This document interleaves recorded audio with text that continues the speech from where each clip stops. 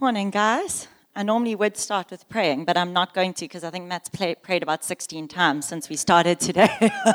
No, I'm teasing. They were all needed prayers. But it's good to be here. And I always love the way that the Lord works. Matt joked a few weeks ago about, well, he didn't joke. He thought he was being serious. He said I was preaching on Joshua. And I changed it at that point twice already. And when I said to him I wanted to do Joshua, he sent me a scripture on Joseph and said, spot on, this like hands down best thing to preach on. And I was like, no, wrong, Jay, but let me look into that guy too. And now we're doing Joseph. So that was a cool unfolding. I've now got to know a few but God characters in the Old Testament just in prepping. I wanted to start today with a joke, which is like my husband's worst thing on earth because I'm not a joke teller. So he's very nervous about this. He's even made me practice it. He hasn't heard the sermon, but he's heard the joke. But I heard this joke by Bill Johnson on a Bill Johnson sermon, and I just thought it was so cool. So there's a Sunday school teacher, and she's talking to her class, and she says to them, if you know the answer, just shout out or put up your hand. So what is like about this size, and it has a really fluffy tail? And she like sort of stares at them all, and they all just stare back at her. And then she carries on, and she's like, okay, you think of more clues. It like scurries up trees and lives in a hole in the tree. And they all like carry on, just like sitting there, staring at her. Then she like carries on like thinking, and she goes, okay, come on, guys, I think you know the answer. It eats nuts. And a little boy finally like puts up his hand and goes like, Miss, I know the answer's Jesus, but it really sounds like a squirrel. Oh, he's even clapping. I nailed it. The reason I start with that, I better find my notes till I end up just being a comedian up here. But the reason I started with that is I wanted to start by asking a question, and it's one that I assume will have an obvious answer. But I want you to put up your hand if your life has turned out exactly like you imagined it in your teenage years. Anyone have that dream life that you imagined in your teenage years? I guess not many of us, and I think it's except the teenagers. You can put up yours for now, at least. But I know if I was living out my teenage years' dreams, I would either be competing with Gerda Steyn for winning the comrades. Instead, I'm like bedridden with a wonky pelvis, or I would be living in Mozambique. And I'd have 37 orphan children. And those were my teenage dreams. But gosh, life looks so different to what I think we dream up back then. And not all bad, but unfortunately in life can get really difficult. And life does throw a lot of spanners in the works. And I'm sure that all of us sitting here has our own story to tell. I don't know, can you hear an echo? Is it okay? But yeah, I think we all have our stories to tell. And what disappointment often does is disappointment causes us to go either into bitterness or hardening our hearts. Super easy. More commonly nowadays is that we numb. So many of us numb. Just watch series or sit on our cell phones every time we're bored because we simply are too scared to actually go there. And others of us might turn to Jesus in our disappointments. But today we're going to dig into the life of Joseph. And I'm sure when you think of Joseph, you think of this like bright colored coat. I'm talking about that Joseph, the brightly colored coat Joseph. Apparently that's not even legit. It wasn't even a colored coat.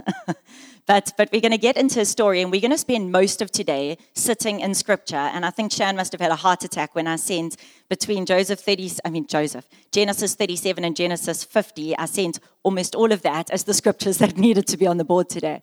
But the truth is, the scriptures speak for themselves. And I'm hoping that today we're going to walk away with a different message to perhaps the Joseph message we knew before. And something that I've just learned through this story before we jump into it is that Joseph started out, his story starts with him having a dream, a physical dream, okay? It starts out with a dream. And then 13 years later, it ends with him living out that exact dream that he had, that teenage dream. I mean, he was 17. It ends up there, but in those 13 years, the in-betweens, there is disappointment after disappointment after disappointment. And if you were looking from afar, you'd be like, yeah, but it's cool. He still lived out his dream. The truth is, though, if you zone in on any of those times, I don't think he knew that that he was heading where he was. And I'm hoping that as we sort of journey through this, we're going to understand and start to see ourselves in Joseph in so many ways and what we can do with this. So let's open. We can put up the first scripture. Do we have the scriptures? I didn't even check that. Cool. So we're going to start, guys, in Genesis 37. And to just give some background, those who don't know who Joseph is, so before we look at his coat, are we jumping all over? You can look at me for a second. So Joseph, background quickly. Joseph is the son of Jacob. There are 12 children. They've got different mums, not 12 different mums, but quite a few different mums. Okay, so a little bit dysfunctional. Joseph is the second to last child. I'm sure we're already all going, gosh, this is just like me. No, I'm teasing, just the dysfunctional part. And Joseph is also the great-grandson of Abraham.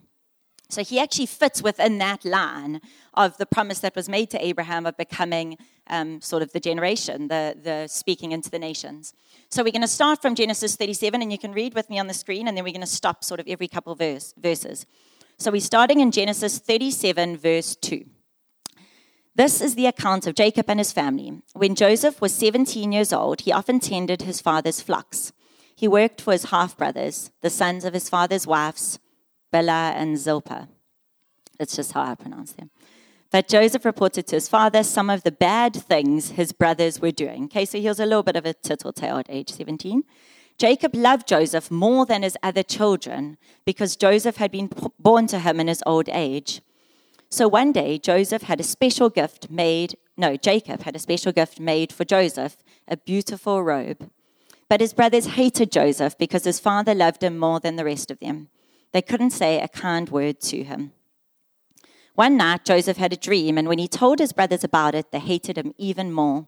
Listen to this dream, he said.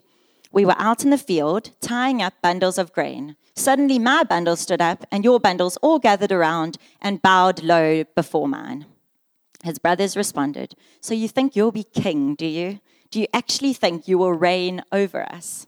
And they hated him all the more because of his dreams and the way he talked about them. So we're just going to pause there for a second. Few things that we can pull out immediately about Joseph. So I think when we all heard the story, or we watched the play, it was like these horrible brothers who would possibly sell their brother. But let's be honest, we might all have sold our brother if he'd behaved like that. No, I'm teasing. But he definitely had a natural confidence, okay? So there was a God-given confidence and sort of leadership ability. I mean, if you're the 11th brother, but you're still able to stand up to your other brothers, and you think 11 brothers, like that's a big, wide range of age gaps, although there were lots of mums, so there might have been some overlaps. But without a doubt, Joseph had a natural confidence, but being age 17, maybe a little bit cocky too. Okay, saying to his brothers that, you know, he was definitely the favorite. He liked to rock being the favorite, and it says he used to tell on them if they did anything wrong. Okay, so naturally he was irritating them a bit, semi-understandably, but not maybe entirely understandably. And then he's given this robe, and I want to just pause on this robe for a second. Okay, so everyone in those days wore a cloak. That was like a normal thing to do. So his brothers would have also had a robe, but it would have likely been short-sleeved and short sort of in length. So, and not bright, not just like a very plain cloak. And the reason they had it was to keep warm. And then also if you were traveling, you would keep your stuff in it, like bundle it all up. You can imagine on your camel, tied on a stick. No, I'm joking, but that's what I sort of pictured. But they all had a cloak. But he was given this special one. Now, the only people in those days who had these special robes tended to be the people that were in royalty. So when his father did this, it was a real like mockery of all of them, because it was sort of saying like he's definitely better than all of you. Like you've all got those average ones, and here he is living his, best life, and then he happens to have a dream saying they're all bowing down towards him. Oh, it fits the picture. And you can imagine what his brothers were thinking. Doesn't make him obviously any less of the leader that he was, but this is where we've come into the story. Okay, we're going to go into the next one. So we're now reading, we're jumping a few verses, and we're reading from 18. Can we get that up? Okay, 13 to 18. Let's just, you can just jump straight to the next one.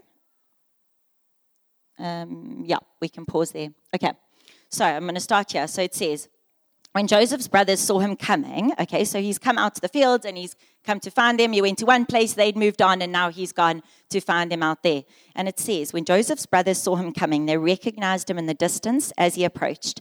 And as he approached, they made plans to kill him. Okay, so they've jumped the gun slightly here. Here comes the dreamer, they said. Come on, let's kill him and throw him into one of these cisterns. We can tell our father a wild animal has eaten him. Then we'll see what becomes of his dreams. I just want to see what you've got on the screen. Is there another? Can you? Okay, can we go to the next one? Sorry. We're reading so much. Okay, Judah said to his brothers, we're jumping a few. What will we gain by killing our brother? His blood would make us feel guilty. Instead of hurting him, let's sell him to those Ishmaelite traders. After all, he's our brother, our own flesh and blood. And his brothers agreed. So when the Ishmaelites who were, and now this is all really important, even though I can't pronounce it, Midianite traders came by, Joseph's brothers pulled him out of the cistern and sold him for 20 pieces of silver. And the traders took him to Egypt. Okay, I think, does it stop there? Yeah, no. Okay, so he was taken to Egypt, and then it says, he was purchased. We've jumped a bit. I'm just going to check. Yeah, I don't want to rush too much. Okay, let's pause there for a second. So this is important. So you know that Joseph leaves, okay, his brothers, and he's been sold. Okay, so this is obviously the first real disappointment, likely, big disappointment that Joseph has faced. Now, he's 17 years old, and I'm sure many of us can relate to this, okay? Often this is when sort of life starts to get a bit more real. And he faces his first big disappointment. He doesn't just get sold. It says that they took his coat off him, and they were going to show his dad that there was blood on the coat from an animal, and that was what's going to show their dad, that something had happened to him. In other words, they ripped from him what was his current identity. Because at his home, that is what he was wearing. He was wearing this coat, and that's what showed them who he was and what his status was. And it was very much in line, we've said, with his gifting. He was a confident guy, and so this was like sort of the place in society that he'd taken. Coat's taken off, he's sold into slavery. And I looked a bit into this trip, guys. So the trip from where his brothers were to getting to Egypt, they would have traveled, because of the type of traders they described, they would have been traveling on camels. And pretty cool. But for 2 weeks, okay? They say the shortest route they could have taken would have been 16 days. Now, if you were 17 and your brothers had just sold you, what would you do with those 16 days on a camel? Because I can tell you that in my mind, I could have come up with a lot of bitter thoughts. A lot of payback, a lot of, this is what I'm going to do with this. There's no doubt that in many ways, in that period, Joseph's heart could have been hardened. This was no quick trip. He had plenty time to think over the hurt that had come to him. And I'm going to focus on 3 different disappointments that Joseph's life that he went through. But the first disappointment being this one, being sold. He had his first opportunity, and I want us all to sort of, if we can pull this out and remember this going down the line, he had his first opportunity for disappointment to become disobedience. For disappointment to become disobedience. And in our own lives, we get this choice all the time too. And in those 2 weeks, he faced this, obviously, for the first time. And we go now to Genesis 39. And what's interesting here is we've stopped at Genesis 37, which just shows the length of time, the 2 weeks that passed. And Joseph now arrives in Egypt. And this is so cool, and this is what happens. It says, when Joseph was taken to Egypt, he was purchased by Potiphar, an Egyptian officer. Potiphar was captain of the guard for Pharaoh. The king of Egypt. Now, this isn't the same Pharaoh that it talks of later with Moses in Exodus. This is a different Pharaoh. Pharaoh just means the king. Okay, so not same Pharaoh, because I was confused by that, so I looked into it. The Lord was with Joseph. This is what it says. So he's bought by someone that's like in royalty, and then it says, the Lord was with Joseph, so he succeeded in everything he did. In everything he did as he served in the home of his Egyptian master. Potiphar noticed this and realized that the Lord was with Joseph, giving him success in everything he did. If you look in Acts 7, when they refer back to this verse, it actually uses the words, but God, the very words that we're using for this series. It says that Joseph faced disappointment, and then it says, but God was with him. Just but God was with him. Not but God pulled him out of prison and, not prison yet, pulled him out of Potiphar's house as a slave and did whatever. Not that. The power here was in but God was with him. And I want us to close our eyes for a while, and not for too long, but I want to walk you through a picture that I had in my head of this. So I want you to imagine that you're in the sea. Imagine that you like the sea, if you don't. And you're in the sea and you're just swimming casually in the waves. And then you get caught in a rip, and you start getting pulled out. Now, logic says that rips always bring you in somewhere else, but this one doesn't, and you're just getting sucked further and further and further out. And now you're out in the open sea, and you're sort of like blobbing up and down, and you are exhausted, and you're over this. And then suddenly the super yacht, which is like the biggest, fanciest yacht, pulls up next to you. And there's everything that you possibly need on that yacht. And they start shouting out to you, the staff on this yacht, and saying, this is yours. You have access to all of this. Come on board. And so you jump on board, and they say, you can stay here, and all your needs will be met. But we can't go back to shore yet. I want you to open your eyes.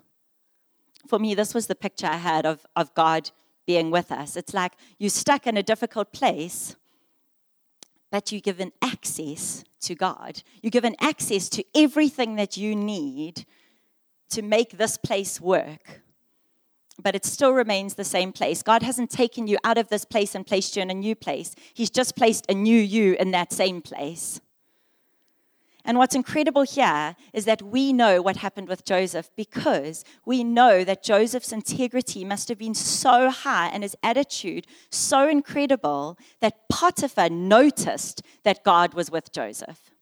Now, in those days, the way that they saw God was that they believed that God was the God of a place. So God didn't cross boundaries. And this is the first time scripturally where God actually crosses boundaries, where he crosses countries. So he goes and he literally moves with Joseph.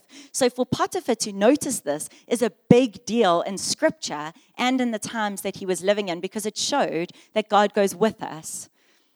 That he isn't just staying there, that he's actually staying with Joseph, with the person of Joseph. And at that time, they didn't have the promise that we have, that God is always with you. And God was so with Joseph, but I think the bigger deal here is that Joseph was with God. Joseph could have still been filled with bitterness in that place. He could have still been one of the servants in a home and been like, yeah, cool. Or made like a little tribe with the servants and they do their thing, or steal maybe. But instead, Potiphar notices that God is in Joseph. In other words, Joseph is doing something different. He's flowing in God being with him. It goes on then in verse 4, verses 4 to 6. I'm going to carry on reading. It says, Potiphar noticed this, and it said, this pleased Potiphar. As soon as he made Joseph his personal assistant, he put him in charge of everything, basically. And it says, from the day Joseph was put in charge of his master's household and property, the Lord began to bless Potiphar's household for Joseph's sake. In other words, God was with Joseph, but because Joseph was with God, the blessing extended. That even in that hard place, even in that tough situation, even in that disappointment that Joseph was in, the blessing extended beyond him. Just because he tapped in, because he recognized that God was with him. We then go on, and we're literally just going to walk through the story, but you're not looking at scripture now, but we carry on going in Joseph's life. So now just try and think, he's living in this palace and he's getting sort of raised higher and higher, and he's doing really well, that even though he's a servant, he's running the show, and he would have been given a new cloak, a new outfit to wear, and because he was now the highest of the servants, he would have been recognized for that. Again, we see his leadership ability coming through, even within difficulty. He has confidence in that space in order to live out his gifting. And then, in that place, when he must be thinking, like, I'm getting ready for promotion here, Potiphar's wife, who's really pretty, starts hitting on Joseph. Now, Joseph's, it says, a really good-looking guy, and he was obviously confident, had a lot going for him. And she starts trying to seduce him. And the scriptures aren't kid-friendly in the way that they describe this, that they literally say, like the wife wanted to sleep with him. She kept trying to, like, grab him and, seduce him into sleeping with her. He kept saying no. He kept his integrity, despite the position, the confidence that in the past may have got him into trouble. His character had definitely grown. And he keeps saying no, keeps saying no. And then one day, he happens to be in the house, and there are no other servants around. And she literally, like, grabs him. I mean, this lady's hectic. She catches him, and the only way he can get away is to literally, like, pull off his cloak that he's wearing. We're back to the cloak again. And let go and run out. And she's left holding his cloak, obviously feeling like a real idiot. And what she does, and I'm going to, is it up? No. We don't have to put it up now. But what she ends up doing is she then tells her husband, Potiphar, well, she starts shouting to the servants that that Joseph, the head servant, tried to rape me. And she tells Potiphar. Now, Potiphar was in those days like a very hardcore character that if he'd wanted Joseph dead, he that's what he did for a living. It would have been a very easy step, but he obviously likes Joseph, and there's something on Joseph's life that Potiphar has noticed. So instead of killing him, the scripture doesn't say this is just the background, but what the scripture says is instead Potiphar says he's just going to throw him into jail. So there goes Joseph again. Okay, so Joseph has just been raised up. He just thinks life's back on track. I don't know if anyone can resonate with that. Just getting back on track. And then suddenly he's thrown into prison. And once again, the identity that he had, that identity of like lead servant running a household, was stripped of him. The cloak was taken off. And he's put into prison as a nobody. And I had such an insight just yesterday reading through my notes where I felt like God was saying that Joseph had this choice in that moment to say, I'm nothing. Like, I'm nothing. What's the point? But in that place of prison, he said, I'm nothing without God. He didn't remove my identity's been shaken. I've lost my confidence. Instead, he brought God into that. And we come into scriptures again, and you can put up the next scripture. Does it show the next one after that? Yeah. Okay. So pause here. So this is incredible, guys. We've got Joseph sitting in prison now, and once again, Joseph has this choice. He can turn his disappointment into disobedience. But does he? It goes on to say, before long, the warden put Joseph in charge of all the other prisoners and over everything that happened in prison. The warden had no more worries because Joseph took care of everything. And we see this exact scripture again. It says, the Lord was with him and caused everything he did to succeed. Again, the Lord was with him. But the Lord wasn't just with him, because we know that when God is with us, that's amazing. But if you're living in a space of disappointment, you might recognize that God's with you, but not really seek it out. And so in turn, I doubt that we would always succeed in everything that we do in line with his kingdom. But Joseph, again, was with God. And because he was with God, he lived out his gifting. And we saw it there. We literally see he's put in charge of the other prisoners. The very gift we've seen from the very beginning. It's who he was made to be. He was created with a confidence that was different to everyone else. He was created with a leadership ability that was different. And again, even in disappointment, even in that hard place, God doesn't pluck him out. God doesn't just pull him from prison, just God is with him in that place. God is with him in prison, and in turn, he succeeds in everything that he does. We then carry on. We're still in prison. Joseph's in prison for a while, and then something happens. They have two of Pharaoh's very influential servants, are sent into prison, okay? So they are now placed with him in prison. And because he's now like the head of the prison as a prisoner, whatever that person's called, he then basically has access to these guys. And one morning they wake up and they come to him and they're chatting, and he's like, oh my word, you guys seem so down. What's going on? And they say to him, literally both of them, that they both had dreams that they just don't understand. Now, again, we know that Joseph could have been disappointed and caught up in bitterness and not hearing from the Lord, but instead he says, well, I have access to God, and he says this, he says, and God can interpret dreams.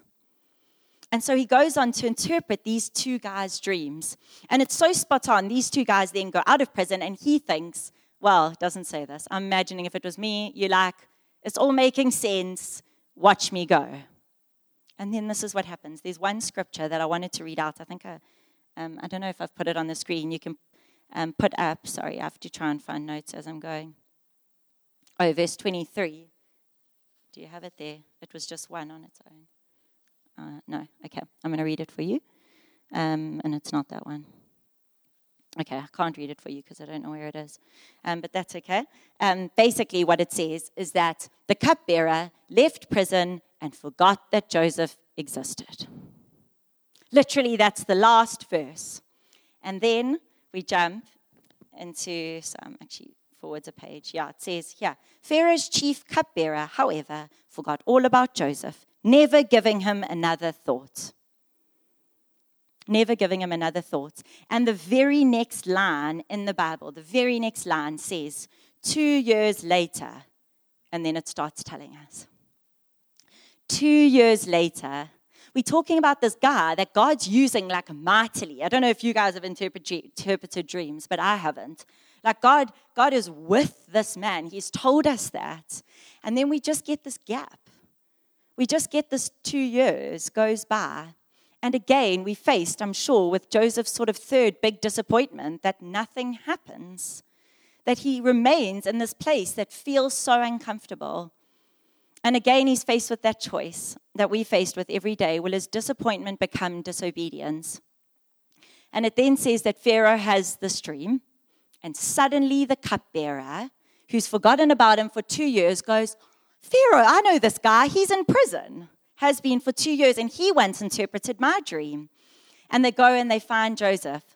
And Joseph then interprets Pharaoh's dream. And he gets it spot on. In other words, in that time, in those 2 years, where bitterness could have been robbing from him, where he could have got despondent, where he could have hardened his heart or felt sorry for himself, instead he has got to have been pursuing God, because how on earth otherwise would you leave that period and be able to just, bam, interpret this random person who shows up to your door? Not that Pharaoh was random to him, but his dream. And we jump into scripture right near the end now, and we're gonna wrap up and make this appropriate for our lives. But it then goes on to say, and you can put up, is there something to put up? No. Okay, I don't know how this has all gone wrong. But it says, I just have to make sure I'm in the right scripture. 41. Yeah. This is Pharaoh's interpretation of Joseph's behavior. So Joseph's just, after 2 years, interpreted Pharaoh's dream. Joseph has now lived 13 years since he had that dream and told his brothers about them bowing down to him. 13 years, and it's not like it's been easy.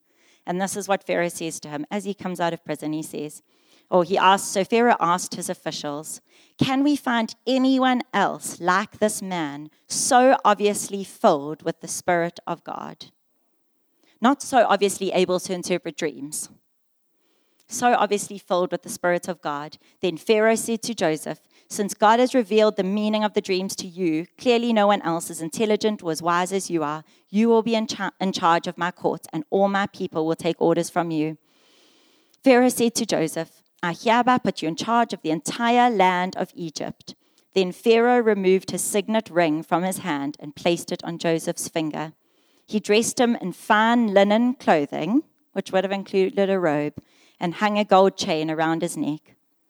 And he rode in a chariot, it says, that was reserved only for his second in command.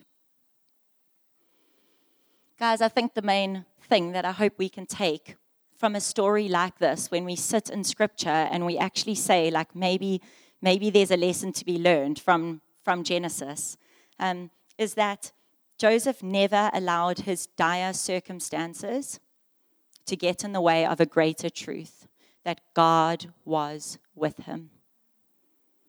I'm going to say it again. He never allowed his dire circumstances, his disappointments, to get in the way of a greater truth, that God was with him. And when we look back over our own lives, and we're going to take a moment to do this now. Sorry, I know it is so hot. We're going to take a moment to do this now, where we we've handed out these little pieces of paper, and it says, Matt, can you pass me yours? At the top it says, before I was something, but God something, and now I am something. And I wrote down a few things because I think that maybe for some of us this is hard to try and see where God's like interceded for us. But perhaps your but God moment is but God healed me, or but God saved me, or but God comforted me, or but God provided for me, or but God supported me, or but God sent someone to me, or but God changed me.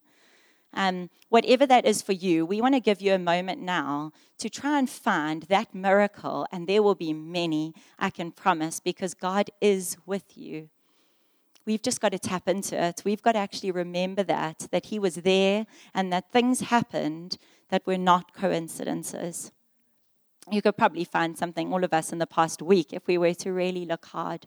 But JJ is going to play a song for us now, and what I would like you to do is to write yours down, and then you're welcome to stand with us, and we're going to sing this song out, and then we're going to pray for a few different groups of people based on the life of Joseph. Cool. Thanks, JJ. I'm going to invite you to pray with me now, and I want to ask everyone to close their eyes. And I first of all want to speak to anyone here who is currently living through a disappointment or feeling like they're in a prison or in a pit. And in this space, things just aren't making sense. And everyone with your eyes closed, if that's you, you can put up your hand now, and I'm putting up mine. So don't feel shy, but you can keep your eyes closed, everyone. But let's recognize if that's us. You can put your hands back down. I want to pray for that group of people. Father God, thank you that as new covenant believers, that we have the promise that you will never leave us nor forsake us. And that like you were with Joseph, that you are with us. Father, may that truth seek and just sink into the hearts of those who are facing difficulty in their life right now. That you are with us, Lord.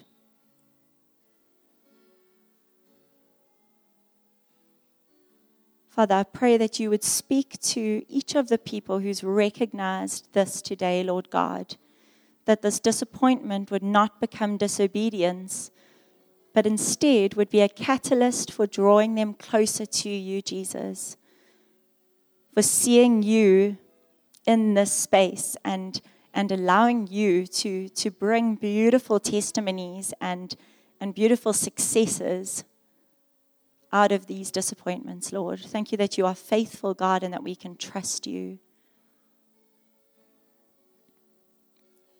And then I want to pray for everyone else who's sitting here. And Jesus, first of all, I want to thank you for these but God stories, Lord.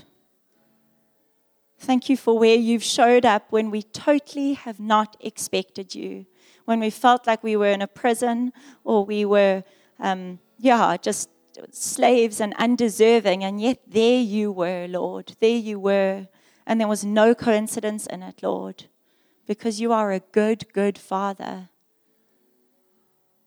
Father God, I pray that you would open our eyes to see you more, Jesus. Thank you, Father, that you are actively pursuing us just as you pursued Joseph, Lord, that you are running after us, that you will not let us go. And I pray that as we go into this week, Lord, that even as we face disappointments or setbacks, that no matter what, Lord, that we would know the greater truth, and that is that you are with us and that we can be with you, we can have fellowship with you despite the circumstance, despite what we're facing. We can trust you and we can trust your word, Lord.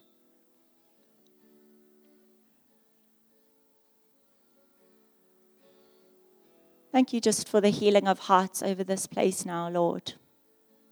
And as we recognize these moments and where emotion might even surface. Thank you, Father, for just meeting us in that place of gratitude, and in that place of vulnerability.